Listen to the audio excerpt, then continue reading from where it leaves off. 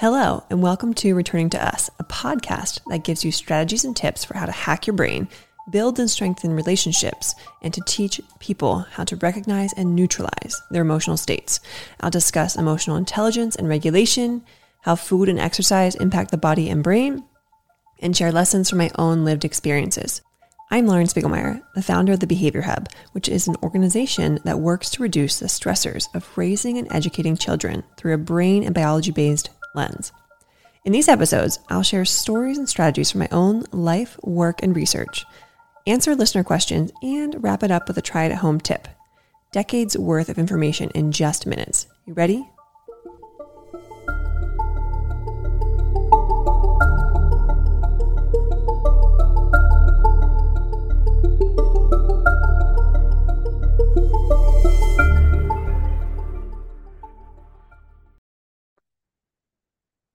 All right, we are back and we are switching gears here a little bit. This is something I have not gone into yet, but it is a part of my work at the university and in the Behavior Hub and just kind of immersed into everything I'm doing. So I talk a lot about behavior. I talk a lot about stress. I talk a lot about burnout. I talk a lot about trauma and the brain. This is brain related, but it's more in the direction of how do we teach in order to get kids to listen, attend, engage, learn, remember. So I'm going to share with you this kind of like teaching model, teaching structure based on presenting information, whether it's a skill or a concept or a word, whatever it may be. And this is based on neuroscience. It's based on the research behind the brain, which will optimize if students or people remember things that are taught. And we typically lose about 80% of what we learn in the first 48 hours. So using this strategy will help one to remember that information and not lose so much. So what are the steps? There are 5. It's called, but there's no name for it, but the steps are pre-exposure to the information, previewing the information, priming students for the information or participants, reviewing, and then revising. Sometimes you won't be able to do all of these things, but most we can probably do if we plan ahead. So this is definitely a planning type of lesson. It's pretty hard to do this the day of. So what do they each mean? When you're introducing a new concept, new skill, whatever it is good to pre-expose your participants or your students to that information. So that means we are kind of like covertly preparing students to be prepared for what's coming in the future in terms of content. And we might prepare them a couple of days in advance, a couple of weeks in advance, or even months in advance. So why does this matter? Why would we need to pre-expose students? Why? Because it builds background knowledge. So it starts to begin to create this like neural connection. And if you've ever heard the saying, what fires together, wires together, it's basically meaning when you have all these exposures to this new information, it's firing and all the exposures wire it. And then it does something called myelinates. And when it does that, it's a lot easier to pull out of your brain, meaning we've remembered it. So it's really important to try to expose students, participants, whoever you're teaching before you actually do it. So, this could be simple. It could be, well, let's save it. I'll give you some examples once I go through the first 3 parts. The second part is called previewing. It's pretty straightforward, slightly more overt. It involves setting the stage for the content that is coming. And this is more like minutes or hours ahead. It's a really short and easy thing to do. It typically lasts like 30 seconds, maybe a minute. Why do we do this? Well, 1, because new information is a little bit stressful. So if we have this preview to it, then we already feel more comfortable with the content.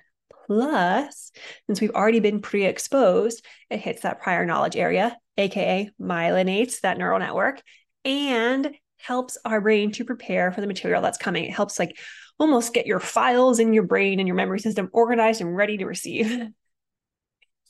And the third part, I'm going to kind of break this into 2 chunks. It's pre-exposure, previewing, priming, then you do your teaching, and then it's reviewing and revising. I'll go over those again, but reviewing and revising are post-teaching, pre-exposure, previewing, priming, all pre-teaching. So I'm going to start with those three, share some examples, and then go into the last two. So talking about priming. Priming is essentially introducing the concept in advance and then coming back to it moments before you teach. So there's a really good example of this. Say that, like, let me think. You ask students to name 10 superfoods, brain-based superfoods, and they might only get like one or two. But if you expose them to brain superfoods weeks beforehand, you are priming their brains. And when you ask that priming question right before you go live, they're going to probably get a whole lot more because you primed them in advance, and then you're reintroducing the prime by asking the question right before to re-engage them. Why? Why does this matter? Well, if you introduce it in advance, and it's different than the pre-exposure, because the prime is the immediate last thing you do. It's connected to the pre-exposure. So you go from the pre-exposure to the prime. The prime is maybe the question or the thing that you do right before you go live. Part of the prime is that pre-introduction, that like intentional kind of almost teaching, explicit teaching. This really, really helps to accelerate that learning because it gives the brain more information to build into that neural structure, and it makes that pathway a lot stronger. So what are some examples of things that you could do that would be considered pre-exposures, primes, previews? You could introduce vocabulary that might be involved with like a story or a lesson. You could show them a video, some type of like connected video. There's actually a program that I work for an ed tech company part-time, and one of their strategies is they have what they call a get curious video. So it piques students' interest and engages them before they start the actual lesson. You could do a field trip, like an actual field trip, or a virtual one. Obviously, it takes a little bit more planning to do an actual field trip, but you could do a virtual one. You could introduce the material through like arts of some sort, related arts, or maybe even like a famous person, or possibly music, something that like older kids definitely connect to. You could display on the wall posters or the words or the concepts or an image or a related image so that the brain scans it, sees it when they're in the room. You could give a pre-quiz. You could do something with fill in the blank. And you might even do something we call like a choral response. So those are all examples of things that you could do for the pre-exposure, the preview, and the priming. Those three things come before the teaching.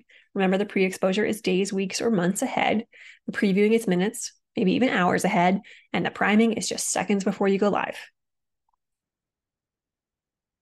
Then you teach. You do your explicit teaching. And once the teaching is done, we end or wrap up with like a debrief, or in this case, we're going to call it review. This is minutes after you teach, maybe 30 minutes after you teach, because I do a lot of, in most schools, and it's not necessarily have to be at school, it could be teaching adults, it could be teaching anything. We go through this I do, we do, you do model. It's called the gradual release of responsibility. I do it, then you do it with me, then we do it together. That whole process does not take very long at all, just a few minutes. And when the students go off and do it on their own, they do spend a little bit more time in that area. But then we always bring them back to do some type of debrief or review. So if the lesson is 60 minutes, I might do like 10-minute I do, we do, maybe 15. And then like the next 30 is them off working independently for the I do. And then we come back together for 5 or 10 to do the review. So we're just going over what we learned, or maybe sharing something that we learned. And this can be as a whole group, but it can also be in partners or pairs or groups or individually. They could make up their own debrief or make up their own game. They could create a review game for themselves or for their peers. Why does this one matter? Well, because it's that repetition. Neurons that fire together, wire together. The more you expose them, the more likely they are going to remember it, and the more readily available it will be in their memory system.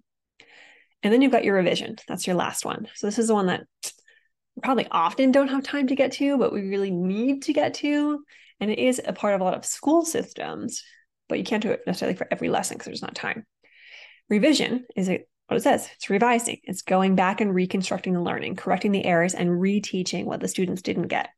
So if you're teaching something and you realize a student didn't get it, or a group of students didn't get it, you're going to go back and reteach it. You're going to go revise what they have stored. Why? Because if the initial memory, if the initial storage is corrupt, we would call that an error, then that becomes a real memory for them. And the more that they are exposed over time without the revision, the more that becomes solidifies, and it solidifies the error, which we do not want. But if we do the revision right away and they're re-exposed over time with the revision, then it will solidify the correct memory. So what are some examples of revising, reviewing? Students could also create a quiz for this, or you could create a quiz for this. It could be summarized, like summarizing in a piece of writing, summarizing in the creation of something, summarizing in a partner, pair up and share. It could be the submission of a graphic organizer. It could even be like summarizing in a rhyme or a one-line review. There was this activity I have done before with adults and with kids called Graffiti Gist, where I'd want them to read something, and I would put a big chart paper in the middle of the table or tables or on the floor, and they would read something. And as they were reading it, it was typically nonfiction, they would pull out what stuck out to them. Although, it could be a regular story and you pull out important components. Regular story meaning fiction. So everybody has a marker. Everybody's on this graphic organizer. There could be like 3, 4, 5 people in a group, and they're all just graffitiing any thoughts or memories that they have from the writing. I'm sorry, from the reading. From the reading. They are writing what they remember from the reading. It gets blotted all over that chart paper. And then the next step is, after the time is up, to read each other's thoughts and come together and make a 1-sentence summary of the story, the concept, whatever it was. So it's a fun, interactive kind of move your body, because it's a huge piece of chart paper, activity to do to get everybody involved. And it can hit on a lot of these areas if you plan it correctly or plan it right. So pre-exposure, previewing, priming come before the teaching. Then you teach. And then you've got the reviewing and the revision. The reviewing happens minutes after, the revision happens maybe hours after, maybe days after, maybe even weeks later. Your 5 steps in total are pre-exposure, previewing, priming, reviewing, and revision. Why? Because it helps the brain to store the information and store it correctly. And in a world, we have a lot of information thrown at us all day long. It is hard to store it and store it correctly. And it's often misstored. So this ensures that it is stored just a little bit better. All right.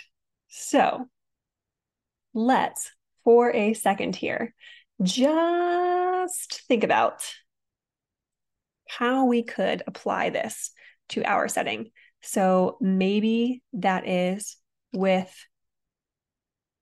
our own children. Maybe that's with our partner. Maybe you're a teacher and that's with your students in your classroom. How does this apply to your own life? Maybe you work in a field where you teach. This would be a good thing to include. And it doesn't necessarily mean you teach in education, like you teach other people things, like a content designer or a course designer or some type of professional development trainer.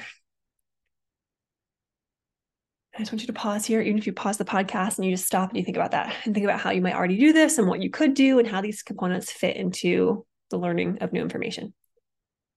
Or how you can even do this for yourself when you're self-teaching. That's helpful too. And that takes us to today's listener question, which is, how has COVID affected the stress in our kids? Hard-ish to measure exactly. I'm sure there's data of like kids' baseline stress before the pandemic and kids' stress post-COVID. I mean, but I don't even know that you need to, I don't think you need to test it. Different genealogy, that's not the word I wanted, different genes and different environments that kids live in kind of make them, they do make them more resilient or less resilient to stress. So COVID caused a lot of stress and a lot of trauma.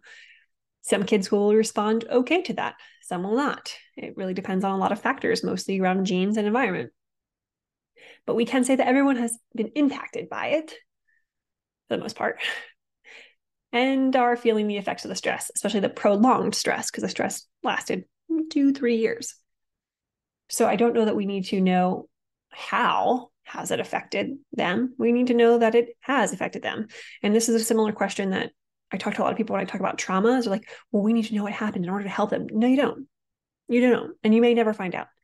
Knowing what the trauma was or is isn't necessarily important. It's helpful.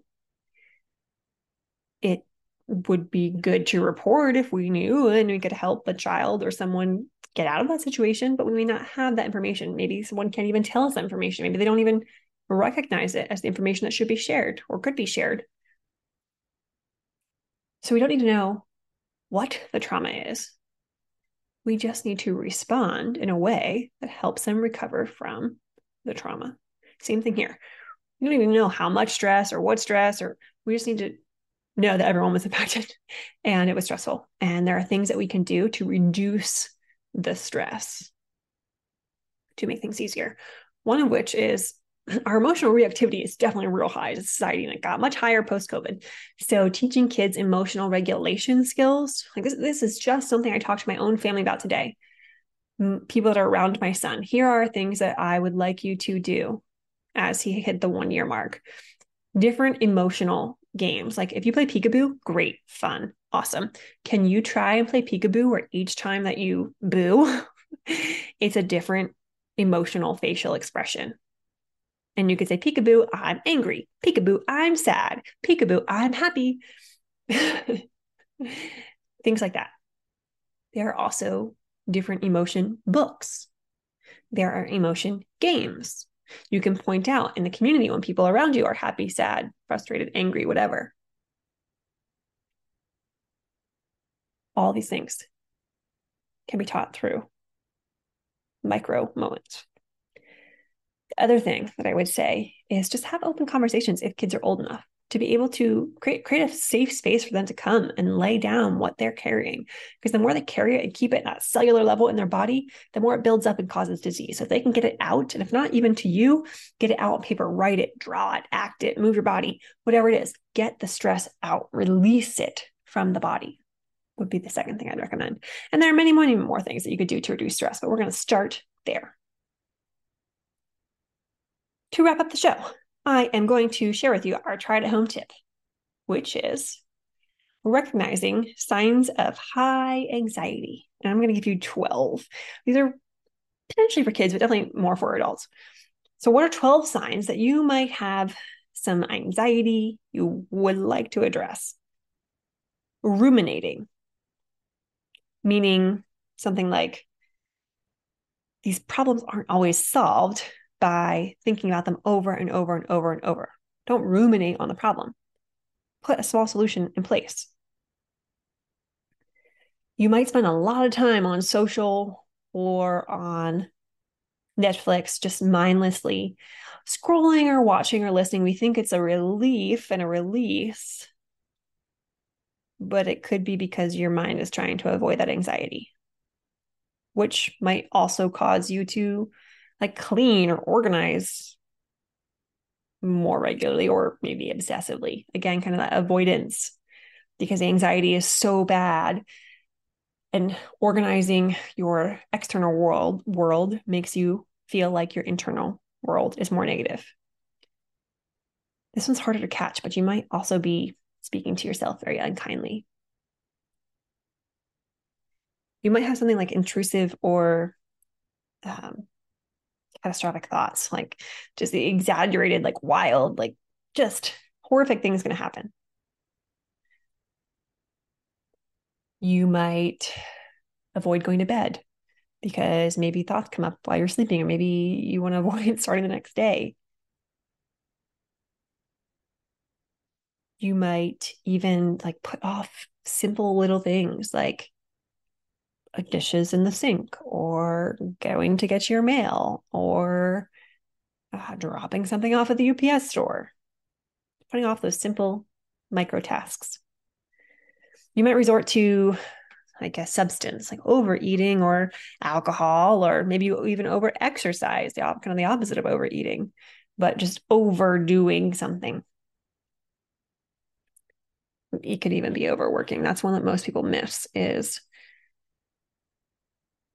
working to avoid the feelings going on inside your body and your mind.